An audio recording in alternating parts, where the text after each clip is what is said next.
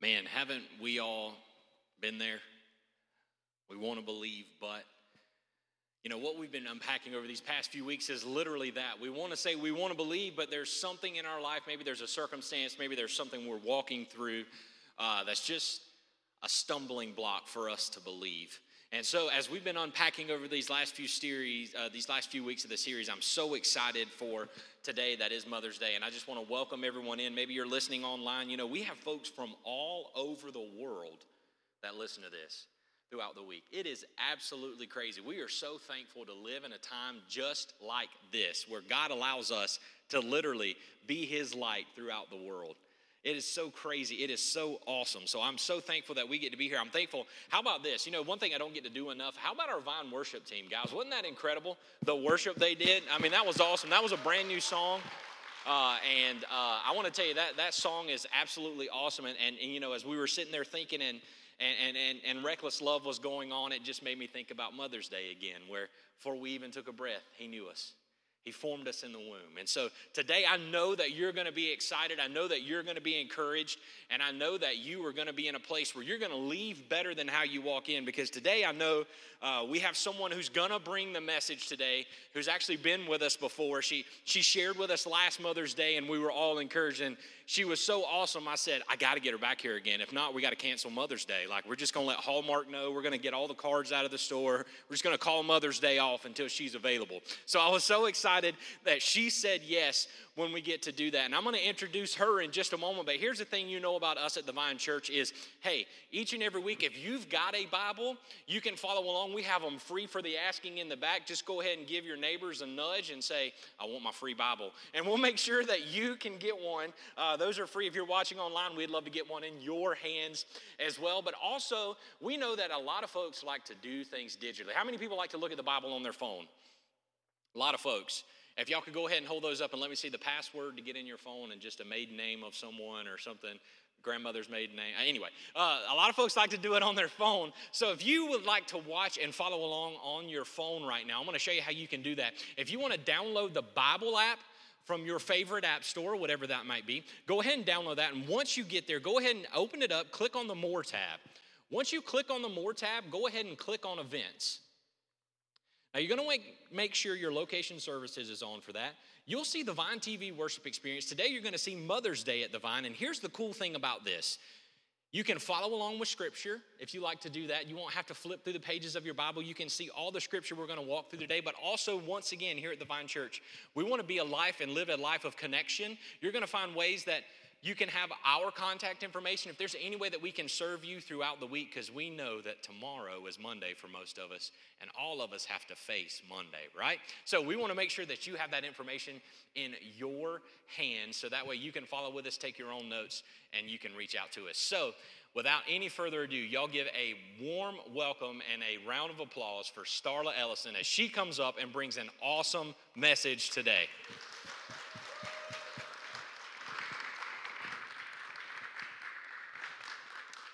And while she is making her way up here, if you missed hugging a mother, you go ahead and you make that happen, all right? Or high five somebody. We did hugs. Maybe you're not a hugger. I'm not a big hugger. Get some high fives in.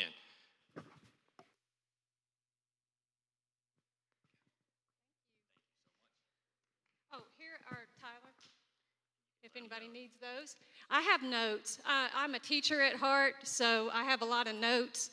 I have 7 pages. And a friend of mine read through them, and she said, you're not going to talk about all that, are you? I said, no, just kind of 6 pages. That's all. Just 6 pages. When I told Nick, I said, you're going to have to help me up these steps again. He said, don't fall and embarrass me. I said, well, I'll try not to, but it wouldn't be the first time I publicly failed. So, it's not that embarrassing to me. I've done it before. So I am a teacher, so it's hard for me to get up in front of people, and I hope I'm not rattled and scattered and all that, and if I am, please forgive me. I'm so sorry about that. Happy Mother's Day. Happy Mother's Day. Isn't it great being a mom now that your kids are adults like me and Nick and they're out of the house? Yeah? I'm just kidding. It was pretty fun, too, when they were little. Sometimes I miss the sound of the basketball outside thumping. I really miss that sound. I miss the sound of my boys outside playing. I miss my daughter's door shut and her in her room quietly. I miss my kids sometimes. But we are enjoying kind of being empty nesters. I'll tell you just a few minutes about myself. Tyler knows I worry about time, so I'll tell you a little bit about myself. Nick and I have been married. It's almost 31 years in July. We have 3 kids. Ellison is 29. She is married to Ben. Ben is a youth pastor at Bethlehem Baptist Church, and they have a little boy named Roman who'll be 3. And he is the light of our lives. We love our little Roman. We have Cody, and Cody is here today. Cody is 26. And then we have our son, Johnny, who is 24. And both of my boys work together in Greenville at Circuit Board Medics. Cody doesn't live with us. Johnny does still. He likes to save a lot of money. So Cody is very generous, and Johnny likes to save his money. That's why he still lives with us.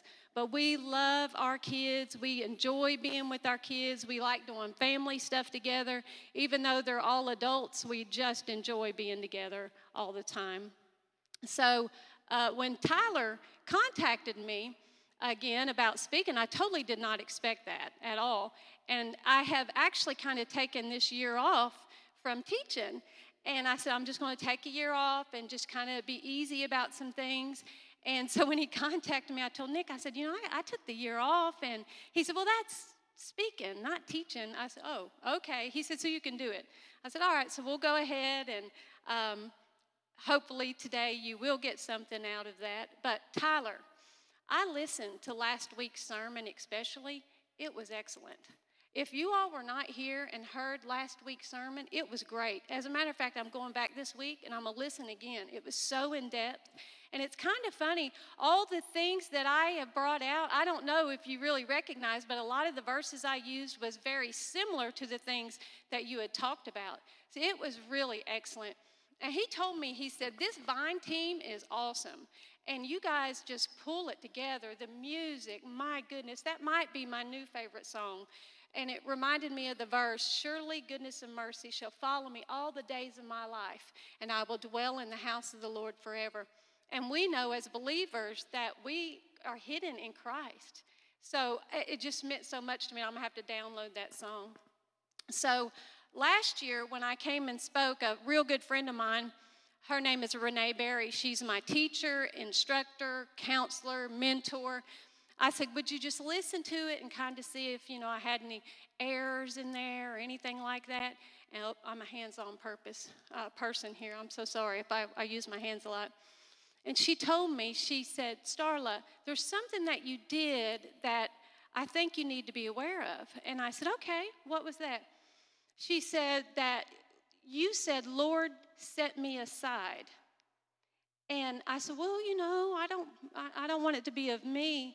She said, but he is using you. He is speaking through you.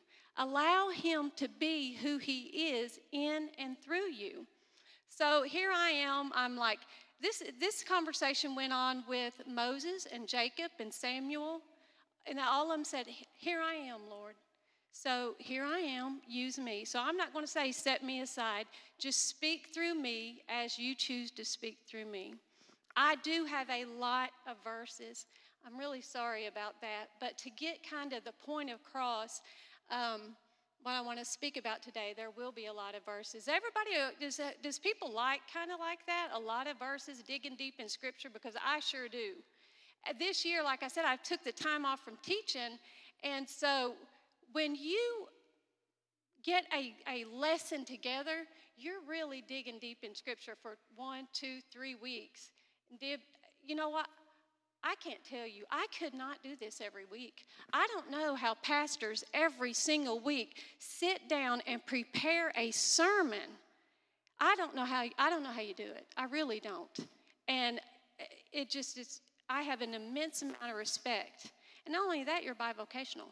So I don't know if anybody's ever done anything like that, but try to sit down and write out a sermon or a lesson for a while, and then you'll begin to understand to even make it flow.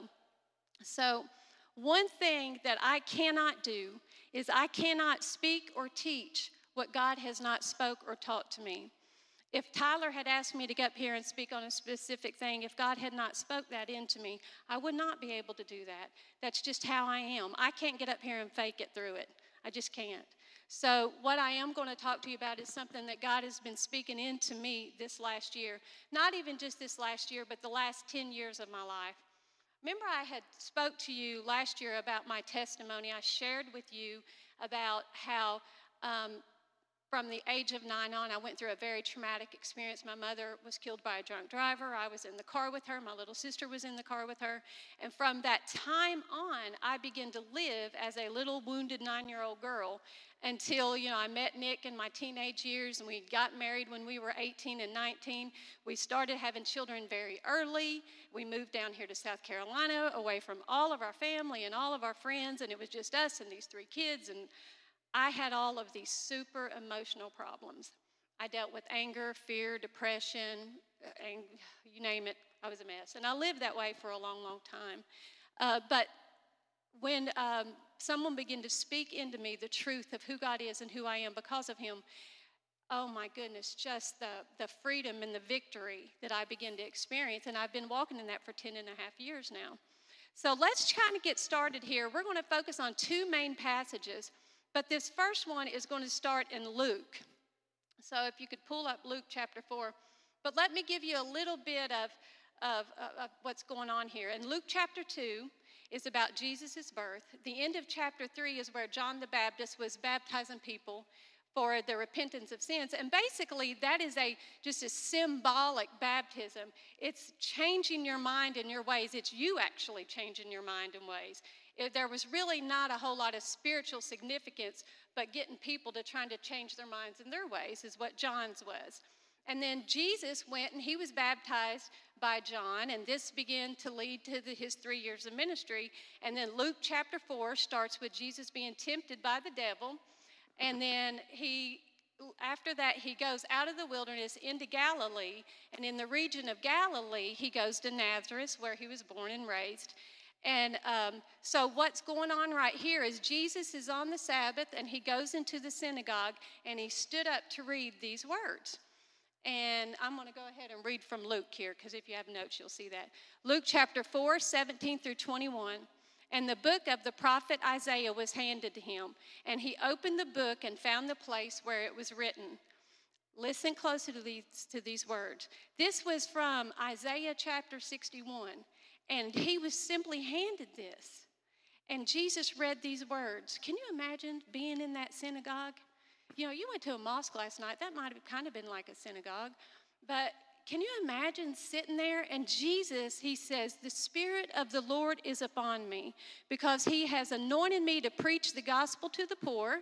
He has sent me to proclaim release to the captives and recovery of sight to the blind, to set free those who are oppressed, to proclaim the favorable year of the Lord. And he closed the book, and he gave it back to the attendant and sat down. And the eyes of all in the synagogue were fixed on him. And he began to say to them, today the scripture has been fulfilled in your hearing. So what is so neat about this is this was Jesus's Emancipation Proclamation. This was the original Emancipation Proclamation. And, I love definitions. And one of my favorite Bible teachers, he says, you stand or fall by your definitions. And so this is a definition of emancipation, the fact or process of being set free and can be from slavery. And then proclamation is a public or official announcement, especially one dealing with a matter of great importance. So what Jesus was doing, he was publicly, officially announcing that he has come to set the captive free. He has come to do something magnificent and wonderful. His Emancipation Proclamation is what he's doing, the original one. So after this, he begins his ministry. He gathers his disciples together, the ones that he would teach and prepare for the next 3 years. He was teaching them who God is and the good news of the gospel, and preparing them that when he would no longer be with them. And then they went through the villages teaching and speaking, and Jesus was healing people of physical ailments. And so what he does is he is defining. What I'd like to do when I am studying Scripture, I like to really look at what the words mean. So what I tend to do, which you can't see this, is because I go word by word. And when he said, because he has anointed means appointed by God. So he has been appointed by God to preach the gospel. And the gospel is the full and complete message of the good news and to the poor. The poor are those who are spiritually impoverished, spiritually in poverty. Do you know, we live in America and we don't really know what poverty is. That means having nothing. Having nothing. And I don't know about you all, but that's me. I ain't got anything. I don't have any way to make myself right with God. I don't have any way to heal my own sickness. I just don't have anything. I am one who is spiritually impoverished. And then it goes on to, he has sent. That word sent means there is a defined mission. Jesus has a defined mission to proclaim. And this is pretty cool. Proclaim means to preach publicly and with persuasion. And we're going to talk about that word persuasion later. And then the word release means complete forgiveness. It means complete forgiveness and pardon. So he was sent on a defined mission to publicly preach with persuasion complete forgiveness to the captives. That word captives this is the only time that is in Scripture, and it means a prisoner of war. And we are, aren't we? We are a prisoner of war because when Adam and Eve ate that fruit from the tree of the knowledge of good and evil that they were told not to do, that put all of mankind into slavery to sin and to death. So we are prisoners of war. And that is everybody born. If you have children, your children were born into slavery. You can't help that because everybody's in Adam now. Romans chapter 5 talks about that a lot, how we are either in Adam or we're in Christ now because we're on this side of the cross. And if you go on where it says the recovery of sight to the blind, that means he's going to give sight spiritually, emotionally, mentally, and physically. He did a lot of physical healing of the blind. The blindness is that of those who have been imprisoned in darkness. And that was me for a long time. Till I was 38 years old, I feel like I just walked around in this darkness all the time. And I could probably tell you when it began and I began to recognize it. Of course, we're all born in darkness because we're born in Adam. But when my mom was killed in that car wreck, my mom was a stay-at-home mom, and she was a super hard worker. And she kept our house clean. Y'all, I tend to get that from her. I like a clean house. But she kept our house clean and sparkling. And we didn't have a whole lot, but what we did have, she took care of. And, I came home from school on a Friday, and there was a light on in the house. And by Monday, my mom was dead. My whole life had changed. Nothing was ever going to be the same. And from the time I came home from school after that, our house was dark. So I felt like from the time I was 9 years old, I was in darkness. And I wanted so much to have light. You know what I'm saying? I wanted to have light.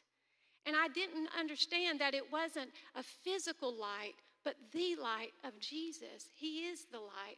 I needed the light from the inside out. I needed to be removed from all of that darkness. And then it goes on to say, to set free those who are oppressed. So he's sent on a defined mission of complete forgiveness. And this is what's neat, breaking open the prison of them that are bound. And that means pressed down, overpowered, stifled, weighted down. That's how I felt most of my life. I felt so pressed down. I'm afraid to walk too much in these heels. I need my running shoes on. But I felt like that all my life, so weighted down by darkness and sin and oppression. Most of my life till I was 38, until he came and he proclaimed the good news to me. So I don't know about you all. Maybe you've walked in that like I have. Maybe you've been there like I have. It's not a fun place to be so, I like to use these words, spiritually and solically. Solically, because when we're doing counseling, when I do a type of counseling, And when we do counseling, we define what the spirit is and what the soul is. Because a lot of times we don't know. We don't know because the Bible does make a distinction and says we have a spirit and we have a soul. And I did not know that for a long time, what the spirit was and what the soul was. But your soul is your mind, your will, and your emotions. It's how you think, how you feel, and the choices you make.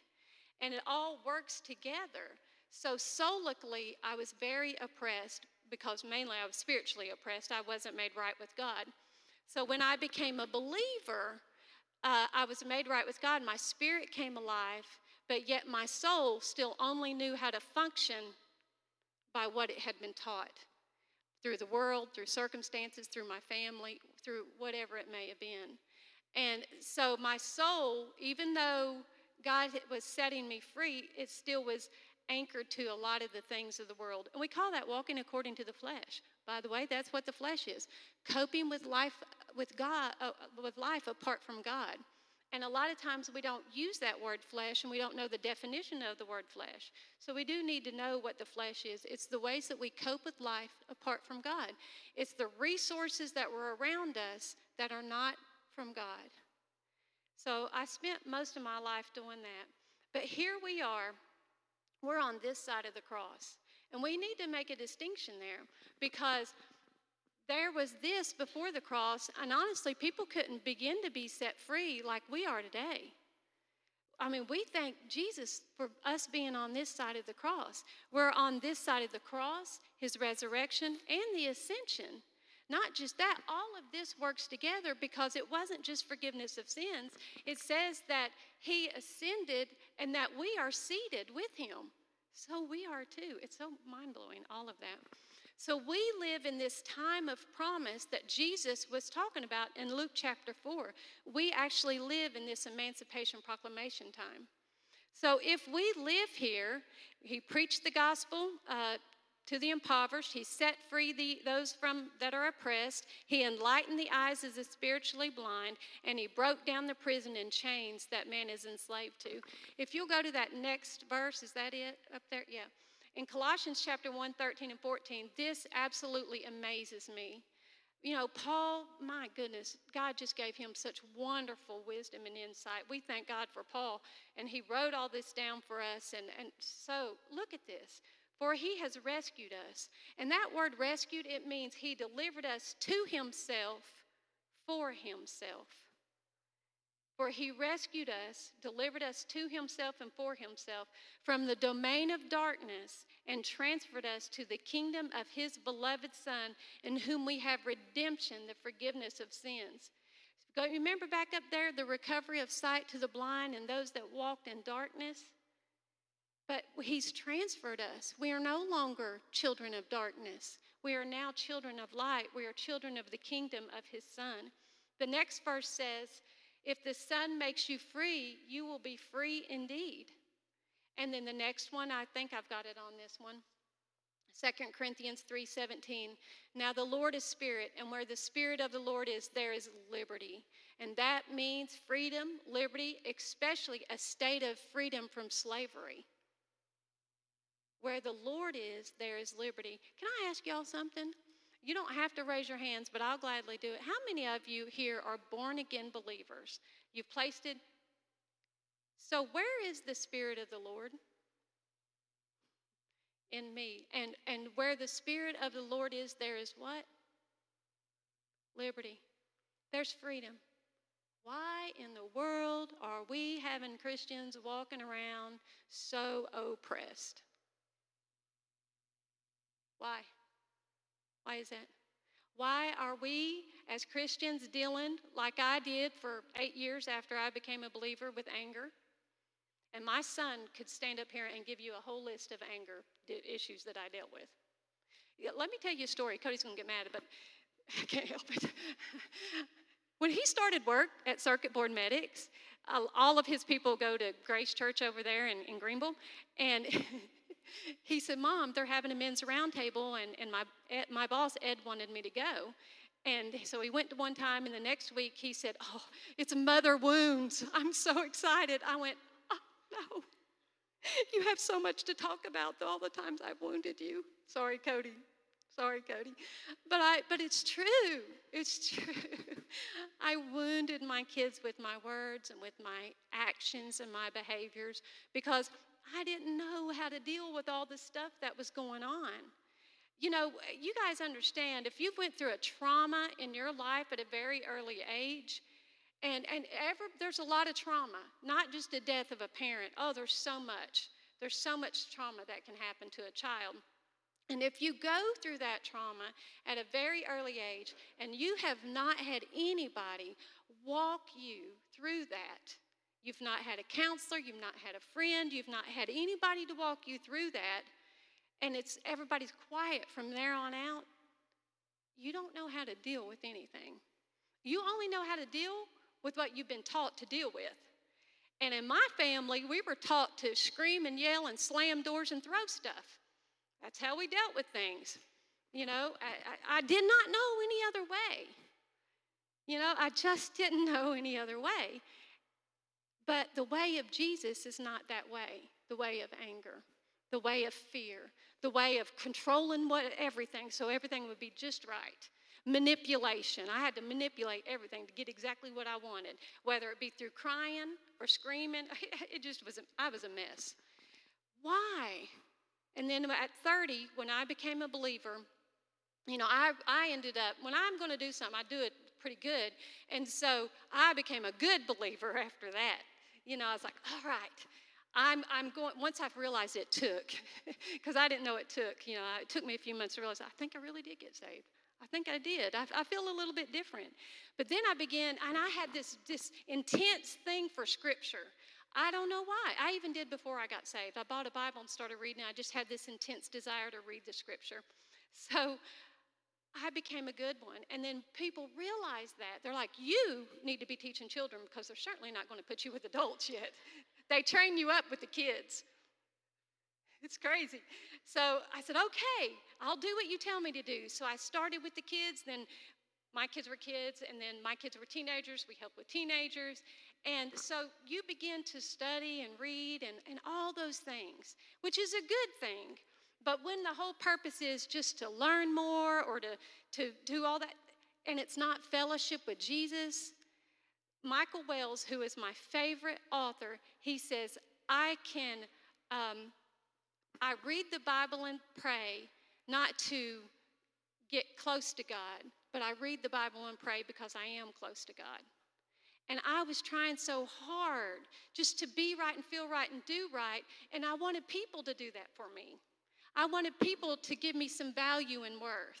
See, in the counseling that we do, one thing we do is we start breaking down the lies that we have believed. And most people, they'll come in and they're saying, I'm anxious, I'm depressed, or all these feelings that they have. And then we have to start reaching back into their past, and I'll say, tell me about your relationship with your dad. Tell me about your relationship with your mom. And tell me about some circumstances that you've had in your life. And we begin to, together, look through all that. And we're looking for lies of the enemy, that the lies has come in, and we begin to live from those lies. Core lies. My core lie, and I told you last year, is that I have no value or worth. And so I had to do things to make me feel valuable and have worth, you know, to be worthy. And that's why I became such a good Christian, you know, why I was doing everything just right. So somebody please tell me I have value and I have worth. And, you know, because at home as a mother, sometimes you don't feel that. You know, you got the pressures of raising these little kids, and you're a mess anyway. You don't feel that. And that can be quite the struggle. So I needed some healing in my life. And then when people begin to speak these truths into me and I begin to live from my true identity, I experienced a lot of freedom. Last year when I was here, this is what I told you all. My whole life, I was trying to get someone or something to please tell me who I am, love me, accept me, validate me, give me worth, make me feel safe and secure, because I needed to feel safe and secure. I shared with you how 10 years ago, God brought me through this in and through himself from being a walked wounded to living loved, which is my real identity. But one verse that God really, really, really, really, really, really, really spoke to me is something we're going to read here. Jesus, what's going on here is it's in Mark chapter 5. And there was a synagogue ruler, and his name was Jairus, and he begged Jesus to come and lay his hands on his daughter. His 12-year-old daughter was sick, and he wanted Jesus to come and lay his hands on him. So Jesus and the multitude, who was always with Jesus, went with Jairus to go see his daughter. And we're going to start in Mark chapter 5, verse 25 through 34. A woman who had had a hemorrhage for 12 years and had endured much at the hands of many physicians and had spent all that she had had and was not helped at all, but rather had grown worse. After hearing about Jesus, she came up in the crowd behind him and touched his cloak, for she thought, if I just touch his garments, I will get well. Immediately the flow of her blood was dried up, and she felt in her body that she was healed of her affliction. Immediately, Jesus, perceiving in himself that the power proceeding from him had gone forth, turned around in the crowd and said, "Who touched my garments?" And his disciples said to him, "You see the crowd pressing in on you, and you say, 'Who touched me?'" And he looked around to see the woman who had done this. But the woman, fearing and trembling, aware of what had happened to her, came and fell before him and told him the whole truth. And he said to her, "Daughter, your faith has made you well. Go in peace and be healed of your affliction." And what she did, she said, if I just. Have you ever got there? You ever been there? If I just, I cannot go on any further. I cannot do this anymore. I have went to every doctor, every herbalist, every chiropractor, every alternative medicine. I have done everything that I can do if I just touch. And I know about that. I understand about all these things that you want to try to do to make you feel better. You know, I read all those books. I read them, every one of them. I tried to do all those things to set me free. A couple of years ago, I have a sciatic problem, and my chiropractor told me, he said, it's because you're right-handed and you work with your right hand. And I clean houses, and I'm all the time going like this. So I'm dealing with the sciatic problem in my right leg. And I'd been dealing with it for about 7 years, and not too bad, but achingly.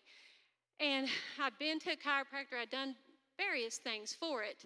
And then I had a particularly bad week and weekend. And we'd went to Kentucky, and we were on our way home. And, you know, you're sitting in all those hours riding in the car, and it was just terrible. And Nick said, "You know, I heard that baking soda helps inflammation." I went, "Well, I heard ginger did." So that night when I got home, I started mixing up baking soda and ginger, powdered ginger, and drinking it in warm water. And about 2 weeks later, I began to realize my leg does not hurt. And I had went through 7 years of this pain. It's crazy. Now, I do need to share with you about a month before that, when I was really struggling again. And I personally believe this, and you all can take it however you want, but I personally believe this. I anointed my leg with oil, and I prayed over my leg. I come from the background, I was raised Nazarene. I do believe in anointing with oil. If a person is sick, they should go to the elders of the church, and they should be anointed with oil. That did happen in my life, and I know that is true, so I thought, well, I'm going to do this. I do believe God led me to the baking soda and ginger to heal my leg. I do deal with it every now and then, but not quite like I did 2 years ago and for years before that. When the car wreck that my mom died in, my sister Karen was 7 at the time, and she was hurt really, really bad. She had head injuries, and the car landed down on top of her. We were sitting right beside each other, and the car landed down on her and not me. Isn't that crazy? Her head fell in my lap. It was just crazy, but she had all this, she still has all these scars. All right. She still has, the scars, but, we don't see any of them or anything. And my grandparents took her before the church, our little Nazarene church, and the elders prayed over her because she could not see in her eye. The battery had exploded, plus her injuries, so she could not see out of her eye. And they took her before the church, and she could see out of that eye. And what's really amazing? As you look at the pictures of my sister growing up, like her second grade picture, her third grade, fourth grade, Her eye, the color comes back in her eye throughout the years. You literally can see it. It's amazing. So I know God still does physical healing. So on that little tangent, because I'm like everybody else, we've used all the herbalists, the chiropractors, the doctors, because we feel so bad. And when you feel bad physically, you're going to feel bad emotionally. I don't know many people that experience a lot of emotional freedom when they feel physically bad. And can you imagine how this woman looked? She was thin, she was anemic, she was weak, she was probably miserable, she probably didn't have much energy, and she probably hadn't been for years and years and years. She was at the end of her rope, the walking wounded. And so she said, if I just touch. Now, this is a conditional word, and in this case, it involves action.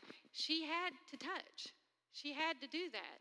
If I just touched the hem of his garment. And she believed that if she did, that she would get well. But she had a choice here. She could have said, no, probably not. I don't think I'm going to go. And started begin with the 1,000 excuses. And I hear that all the time, the 1,000 excuses of why we're not living in freedom. There's so many excuses why we won't let God heal us from the inside out. So she could have done all that, but she didn't. Instead, she reached out and she touched it. And immediately, she was healed of her affliction. And this is the best part, because I'm a very visual person, and auditory, I listen to a lot of audiobooks while I clean. And so when I'm listening to a book, I'm also visualizing what's going on during that book. Can you imagine what happened here? She looked, and he's looking for her and at her. Out of all this multitude of the crowd, he's looking for her and right at her into her eyes. I don't know about you all, but that to me has got to be the most amazing experience she has ever had in her life, to have Jesus looking at her face to face, eyeball to eyeball. And I've always said, I can't wait. The minute I step over into heaven, I can't wait to see, what color are your eyes, Jesus? I just want to know, what color are your eyes? I'm so excited about that. But I've experienced that in my life to a point, him looking straight at me, looking at me, wanting to heal me and be himself to me. I've looked at that and I've seen him do that in me and through me. So let's kind of look at this a little bit. Let's talk a little bit more. Why are people so spiritually impoverished? Why are so many believers enslaved to sin and to unbelief? Because a lot of it's they just don't believe. They're unbelieving believers. Why are so many believers still blind to spiritual truth and live for the temporal things of this world than rather the eternal things? You mentioned that last week. You talked about that. Why are so many believers still living in self-imposed prisons of the past, prison of unforgiveness, all these prisons? Why? Why are we still chained? Why are so many believers not living the abundant and victorious life? Did you know that according to Romans chapter 5, I mentioned this a minute ago, we are a new race of people? We are a new creation in Christ. That word, new creation, is something that had never ever existed before. In 2 Corinthians 5:17. We are a new race of people. According to the scriptures, there's only two races, those in Adam and those in Christ. Those in Christ did not exist before the cross. It was only in Adam. So here we are. We are a new race of people. We are in Christ. We spiritually participated in his death, his burial, and his resurrection. Romans chapter 6. We were baptized into. We were placed into. That's what that means, placed, immersed into Christ. And when he died, our sinful inner man died. When he arose, he gives us a new inner man, our spirit, that he lives within. We have a new Father. We have a new heart, Ezekiel 36:26. I used to tell people, oh, no, you have a wicked heart. And then somebody said, well, Scripture says you get a new heart. I went, oh, yes, it does. Didn't get that before. It gives us a heart of flesh that is living and alive instead of a heart of stone. So we have a new heart. Our body is a temple of the Holy Spirit. Our new self, our inner man, our spirit, which is in God, has been created in righteousness and in holiness and of the truth. So knowing all of what I just said, why are we living like that? Why are we living enslaved? And that's how I was until I was 38, decaying emotionally, angry, wounded, and traumatized. And I thought I'd be like this for the rest of my life. But see, I just wanted to be healthy. I wanted to be healthy spiritually. I wanted to be healthy soulically. I wanted to be healthy physically. I wanted to be healthy in all ways so I could have healthy relationships, so I could have a healthy relationship with my kids and with my husband and with all the people I'm around, even a healthy relationship with the people I work for. I wanted it in all areas of my life. So somebody forgot to tell me that he set the captive free. Why? Why hadn't I heard that? Why hadn't I heard that as a good believer for 8 years that the captive had been set free? Nobody really explained that there's an abundant, victorious life. And this is it, though. If they did, I probably would have thought it was material possessions. If I have a lot of stuff and I get to do a lot of things and I have a lot of money in the bank, I thought that was abundant life. I had it so wrong. I didn't know. So one day, and I did tell you about this, and Will spoke here last year, we were very active in the youth group. And my kids' youth pastor was Will Gunter, and Will began to speak some different words into us. Will did, and some others did. Scott Wolf, Joe Burnett. They began to speak some different words into me, words that I didn't know, and I began to think, that can't be true. Seriously, that can't be true. And when they began to explain all that, words like Jesus is abundant and victorious life, and he lives in you. You were baptized into Christ, his death and resurrection. You were crucified with Christ. How? You have a new inner man. The sinful inner man, old simple inner man is dead. You're dead to sin and alive to God. Christ is your life. Those words were so new to me. I'd never heard that. Christ is my life in Colossians 3:4. He is my life. And then one day, I was reading the scriptures, and I did come to that verse, and it says, daughter, your faith has made you well. Go in peace and be healed of your affliction. See, he spoke those very words to me, not just to her. He looked at me, and he said, daughter, your faith has made you well. Go in peace and be healed of your affliction. And he said, daughter. And you see that verse right there? But as many as received him, to them he gave the right to become children of God, even to those who believe in his name, who were born not of blood, nor of the will of man, but of God. See, I didn't understand. In our world, we're all told we're children of God. That's what the world says. All these religions, you probably got a taste of that last night. That, we're all children of God. Well, we're all created in his image, that's for sure, but we're not all children of God. Scripture is very clear on that. It says that if you're still in Adam, then Satan is your father. And that is crazy to me. Okay, if you go outside and you begin to meet unbelievers, look, because they still have their old spiritual identity in Adam, and their spiritual father is Satan because they were born in Adam. And when we're physically born, we are not connected to God in any way. So Satan is our father. That was a big deal for me. And then Becky Oliver, my pastor's wife, she said, do you believe that we're all children of God? I said, oh, well, sure, yeah. And she said, no. And then she began to tell the scriptures to me, and this was one of them. Are born not of blood or the will of the flesh, but born of God. And then Romans 8:15, for you have not received a spirit of slavery leading again to fear. Well, amen to that.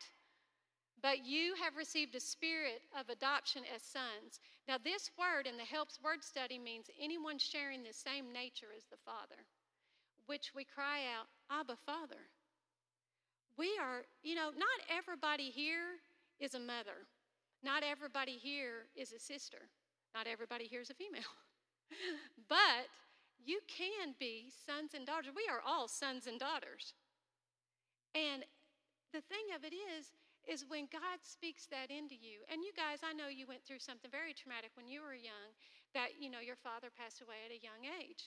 And so you grew up like I did, but I was without the mother figure. You was without the father figure. And for God to become a father to you, a father to the fatherless, that is so important that he calls you daughter and you son. Because you have an ability now to live as a daughter or a son, beloved child of God, one with inheritance. And it doesn't matter if, raised like Nick by his grandparents, we're not raised by his parents.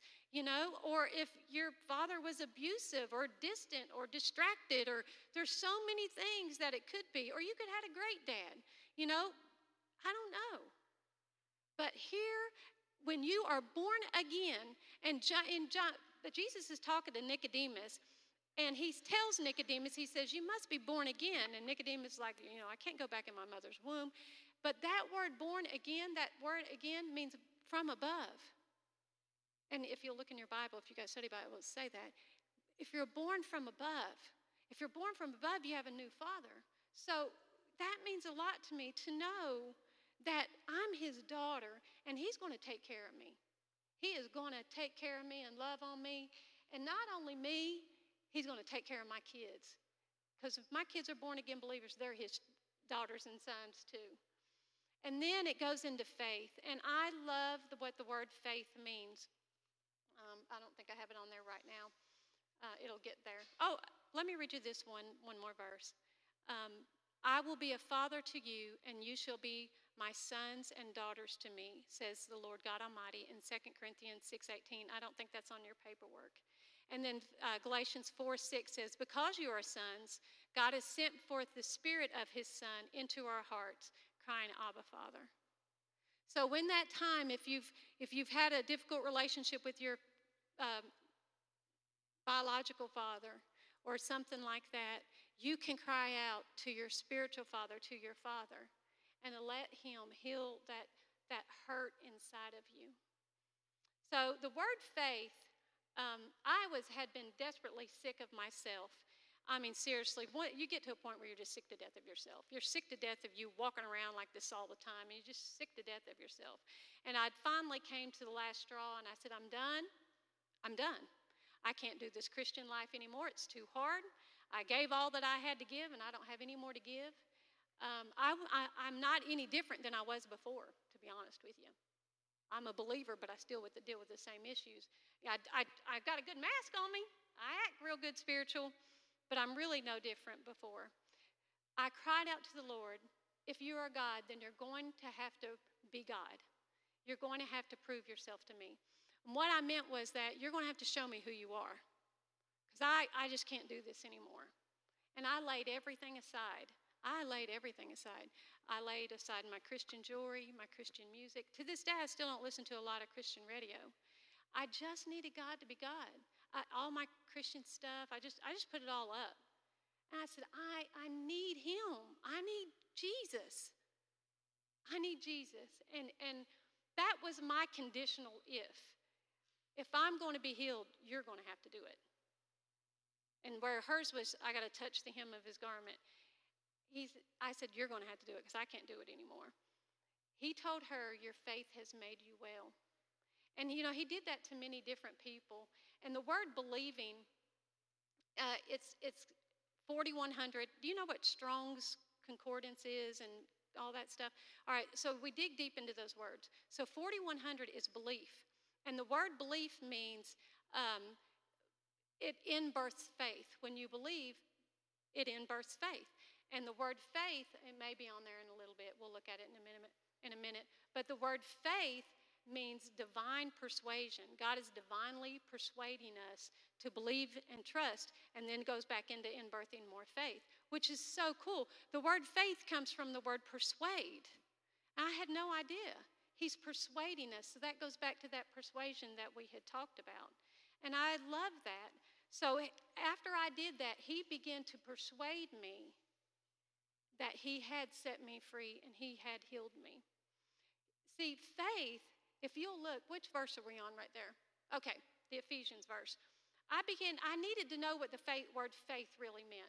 So if divine persuasion, we're not on that one yet. But let's look at this. There is one body and one spirit. Just as you were called in one hope of your calling, one Lord and one faith. There is one faith. In the scripture, it talks about a lot of different religions, but there's only one faith. And then it says the fruit of the Spirit, one of the fruit of the Spirit is faithfulness. So it's who God is through us. And then in Revelations 19:11, I'm going pretty fast, I'm sorry. It says that I saw heaven opened up, and behold, a white horse, and he who sat on it called Faithful and True. So it is who Jesus is. Isn't that amazing? There's one faith, and it is a fruit of who he is within us, faithfulness, and his name is faithful. So it's him who is faithful. It's going to have to be his faith through me. And then my favorite verse is, I have been crucified with Christ. It is no longer I who live, but Christ who lives within me. And the life I live in the flesh, and that means the physical body. And the verse actually in the Greek says, by the faith of the Son of God. So it's by his faith that I live. He loved me and gave himself for me. So it's by his faith that we live. So I was learning that it was through Christ that I was going to have to be able to live. It was him living in and through me. So if it's got the definition for faith, is that on there? Maybe not? Okay. Faith is always a gift from God and never something that can be produced in people. In short, faith for the believer is God's divine persuasion and therefore distinct from human effort, yet involving it. The Lord continually bursts faith in the yielded believer so they can know what he prefers, the perfection of his will. So I live by his faith. And then if you go to the word, he made you well, that word healed is in the Greek, it's sozo, and it means save. Isn't that amazing? This is where we get our word Savior and salvation from. And it means saved, healed, and rescued, deliver out of danger and into safety. God rescuing believers from the penalty and power of sin and in his safety and provision. So he's delivered us out from before to his safety. And the word go in peace. Did you know, anybody named Irene? Because Irene means peace. Isn't that crazy? So if you ever meet Irene, say, oh, you're peace. She may not get that, but that's what it means. And then peace means to tie together into a whole, properly wholeness. In other words, when all essential parts are joined together. Peace is God's gift of wholeness. It's being whole solically, spiritually, and physically, but mainly spiritually and solically. Your mind and your will and your emotions are having a soul harmony. And that's something Dr. Caroline Leaf, who is a neuroscientist and a Christian, she goes on about that a lot, about your soul being in harmony, your mind, your will, and your emotions. Because when your mind is at peace and at rest and living from Christ and being renewed, then your emotions will also, and so will your choices and decisions after that. Isn't that amazing? That works together like God created us to work together. So spiritually and solically in chaos, in harmony instead of chaos.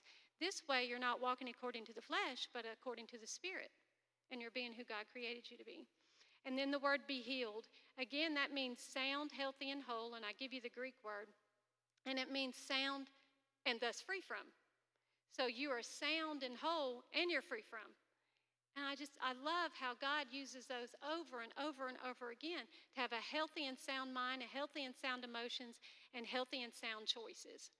You know, if you do that, I don't know how many of you are not married yet, but if you begin to live from Christ within you and you begin to make healthy and sound choices, and you have a healthy and sound mind and healthy and sound emotions, and you begin to live bodily out of that, and you go into marriage, your marriage is going to be much better.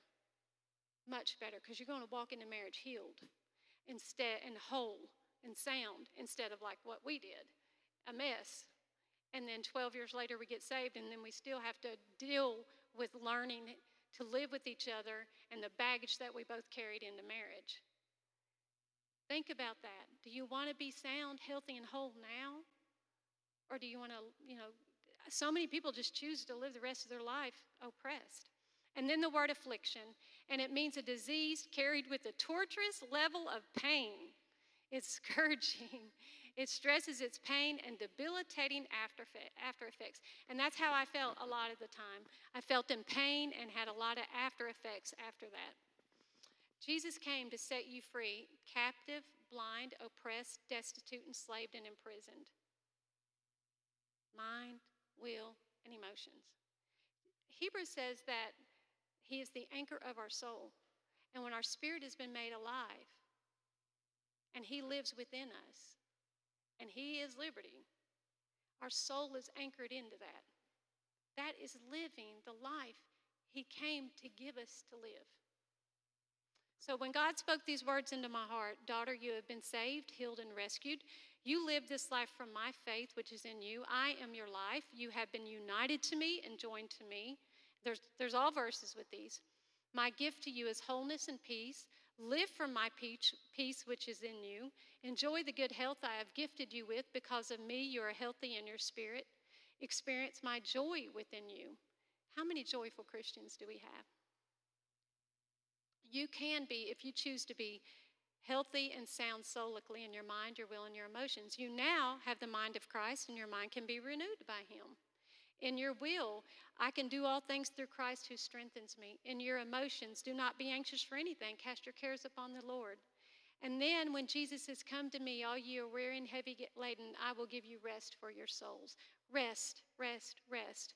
And then Hebrews 12 says, fix your eyes on Jesus. Otherwise, you're going to grow weary and lose heart. And let's look at 1 Peter. It's on there. He himself bore our sins in his body on the tree, that we might die to sin and live to righteousness. By his wounds you have been healed. That's the word sozo. Saved and rescued, taken out of one place and put into another. Beloved, I pray that all may go well with you, that you may be in good health, as it goes with your soul, your mind, your will, and your emotions. John 10:10, the thief comes to steal, kill, and destroy.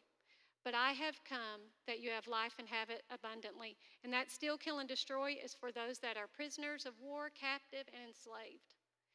2 Peter 1:3-4, his divine power has granted us everything that we need for life and godliness. That means to live a God-centered life. Through the true knowledge of him, who he is and what he has done, who called us by his own glory and excellence. For by these he has granted to us his precious and magnificent promises, so that you may become a partaker, which is a sharer and a participant of his divine nature. It's wonderful. And when this daughter of God began to experience from the inside out who God is and who I am because of him, let me tell you, my soul began to experience transformation. Honestly, y'all, it was like the floodgates of heaven had just opened up inside of me and just started gushing in and through me. That's just how, and I felt like that for the last 10 and a half years. This is not just some moment thing. This is what God has done in my life. The abiding life. I abide in him and he abides in me. The abundant life, the victorious life. Remember when Jesus said, if anyone is thirsty, let him come to me and drink. He who believes in me, as the scripture says, from his innermost being will flow rivers of living water. He told that to the woman at the well. He was a living water, didn't he? Listen to that. Whoever believes in me and comes to him, from the inside out, is going to flow. Living water. Not dead water, living water. Not soured or skewed or nasty water, pond water sometimes, but living water. Christ himself. So what I begin to do, and I'm going to give you a list of 10 things to do to get this. No, I'm not, because there's not a list. This is it. You just believe. Simply believe. Did he really do what he came to do? Did he really do it? Did he come and set that captive free? What was the purpose of the cross? His death, burial, resurrection, and ascension. Did he do it? And then believe it. That's simply it. And then you have an intentional relationship with him. Not a list. Oh, wait. Check up my quiet time today. Nothing wrong with a quiet time. Nothing wrong with that at all. But if you're doing it just to do it and check up a list, there's no purpose in that at all. Read my Bible today. Did a good deed today. Whatever it may be. Whatever it may be. He wants you to have an intentional relationship with him where you are looking eye to eye with him. You are spending time with him. You are getting to know him, because it says in 2 Peter here, the true knowledge of him. If you don't have this intentional time with him, you're not going to get to know him. Can you imagine getting married and you're leaving the church And you say, well, see ya. No, you're going on a honeymoon, and you're going to get to know each other even more. And then you're going to spend the next year and the next year, and where me and Nick are, 31 years getting to know each other. We're still getting to know each other. That's what it is like with Jesus. This is the most important relationship you will ever have. This is the foundation of everything, this relationship with Jesus. I didn't go to him with my list. I went to him with a vulnerable and yielded heart. I truly wanted him. I had a desperate longing. So I pray the same desire for you guys, that you have a vulnerable and yielded heart, a receiving heart. And that's moment by moment by moment. Not just, I did that yesterday. I might do that next week. But a yielded heart to Jesus, moment by moment. And where is Tyler? He's right there. Hope it wasn't too scattered. No, you're good. How about a hand right quick for Starla? That was absolutely incredible. And you're going to see the band come up, our Vine worship team come up. He's coming. All right, we're good. And as they get ready, Starla nailed it here at the end. Why we do what we do at the Vine Church is this. Every week, we want to create a space where you can have a relationship with Jesus. Because here's the thing. You can do it your way. Living proof standing up here. You can do it your way. You can say all the right words. You can rehearse all the right lines. You can have all the memory verses done. You can pray all the prayers. But it's faith. It's faith. It's belief. Because the thing is, if you don't have faith, there's no way you're going to get through. You're just going to keep circling back around, and you're going to deal with the same old junk time and time again. And what I wanted to remind you of here at the end as we get ready to create this space for you to respond is Ephesians 2 says it this way, verse 4 and 5. But because of his great love for us, God, who is rich in mercy, made us alive in Christ.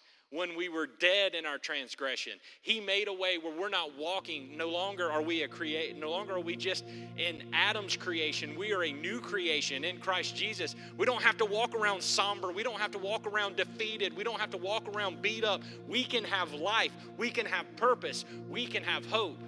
And it's not by our works. You see, it ends this way. It says, it is by grace you have been saved. Not because you said the right thing, not because you knew the right Bible verse, not because you prayed the right prayer. It's faith. It's what you believe. And so today, as we have this moment and we're creating this space and this place for you to respond, I'm going to ask everyone to close their eyes, and I just want to ask you, have you ever believed? Can you say today that you have believed? Because we have people who want to walk with you through this. We're going to pray together as a family. And once again, it's not the words of this prayer. It's the faith of this prayer. And maybe today you've responded and you have a relationship with Jesus. I want this prayer to remind you that he died to set you free, that he died so that you could have purpose, so that you no longer are defeated in chains, so that you will know that your faith has made you well. So with every head bowed and every eye closed in this moment, I'm going to ask everyone to repeat these words after me for the benefit of those who are coming to faith for the first time. Dear Jesus, I believe I'm a sinner, separated from you. I believe you came, lived the life I couldn't live, died the death I deserved on the cross, but loved me enough not to stay dead, but rose again so that I may have life. Come take over my life, Lord. Teach me to follow you step by step the rest of my life the best way I know how. And for everyone here, I'm about to count to 3 and I'm going to ask you to respond. If you can say for the first time today you have been truly set free by your faith, I'm going to count to 3 and I'm going to ask you to raise your hand whether you're watching online or in this house. 1, 2, 3. If that's you today and you can say for the first time that you have prayed that prayer with faith, I'm going to ask you to respond. If you're watching online, you're going to see a hand raised. If you're listening to a podcast, I want to have a way for you to respond as well. If you will let us know at prayer@thevine.tv, or even call us or shoot us a text message at 864-580-6698. We have people who want to celebrate with you. And for everyone else in the room, I'm going to pray here in a second, and we're going to worship in this last song. But I just want to ask, and what I'm going to be asking Jesus for you is that he reminded you in that prayer that you were set free. Starla spent so much time today showing you what Jesus said, what Jesus showed us, that we are a new creation, set free to go bring the light into a dark, dark world. So I'm just going to ask, maybe you've had faith in the past. I'm going to ask him to remind you of that faith today. So dear Jesus, thank you for this time. Thank you that we have the opportunity once again to come to your house to lift your name high. Jesus, we are nothing without you. We know that with you we have life, and that with you we can live it to the full. So Jesus, I ask you today to just remind us that you are the living water. Remind us that you came to set us free. Remind us who we are in you, Jesus. It's not what this world says we are. It's not what our last name says we are. It's not what our career says we are. It's not what our bank account says we are. It's not what the car we drive says we are. Jesus, we are who you say we are. So in this moment, I would ask that you remind us of faith, the faith we have in you. Remind us that it's not about having the most Bible verse memorized and praying the exact right prayer. Jesus, it's just the surrender and faith to you. Remind us, Jesus. It's in your name we pray. Amen.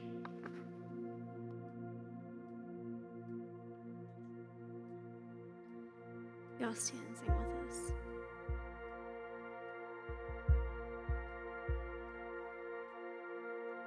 You unravel me with a melody. You surround me with a song of deliverance from my enemies, till all my fears are gone. So I'm no longer a slave to fear. Child of God, so I'm no longer a slave to fear. I am a child of God.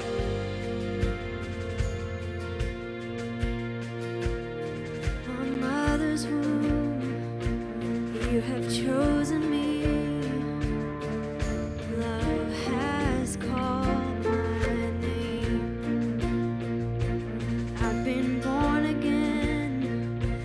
to your family.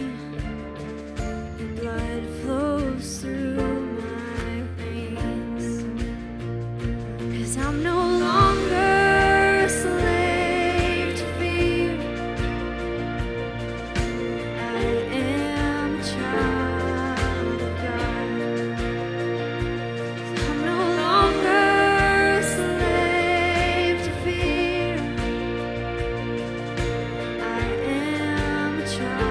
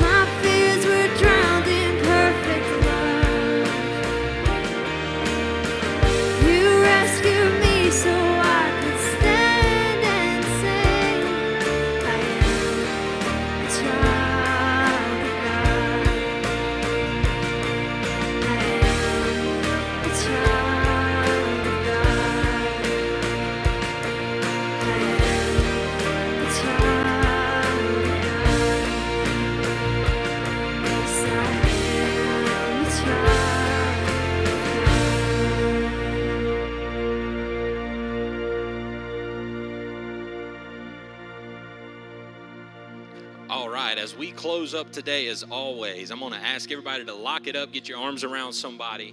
I'm just going to pray over us for the week.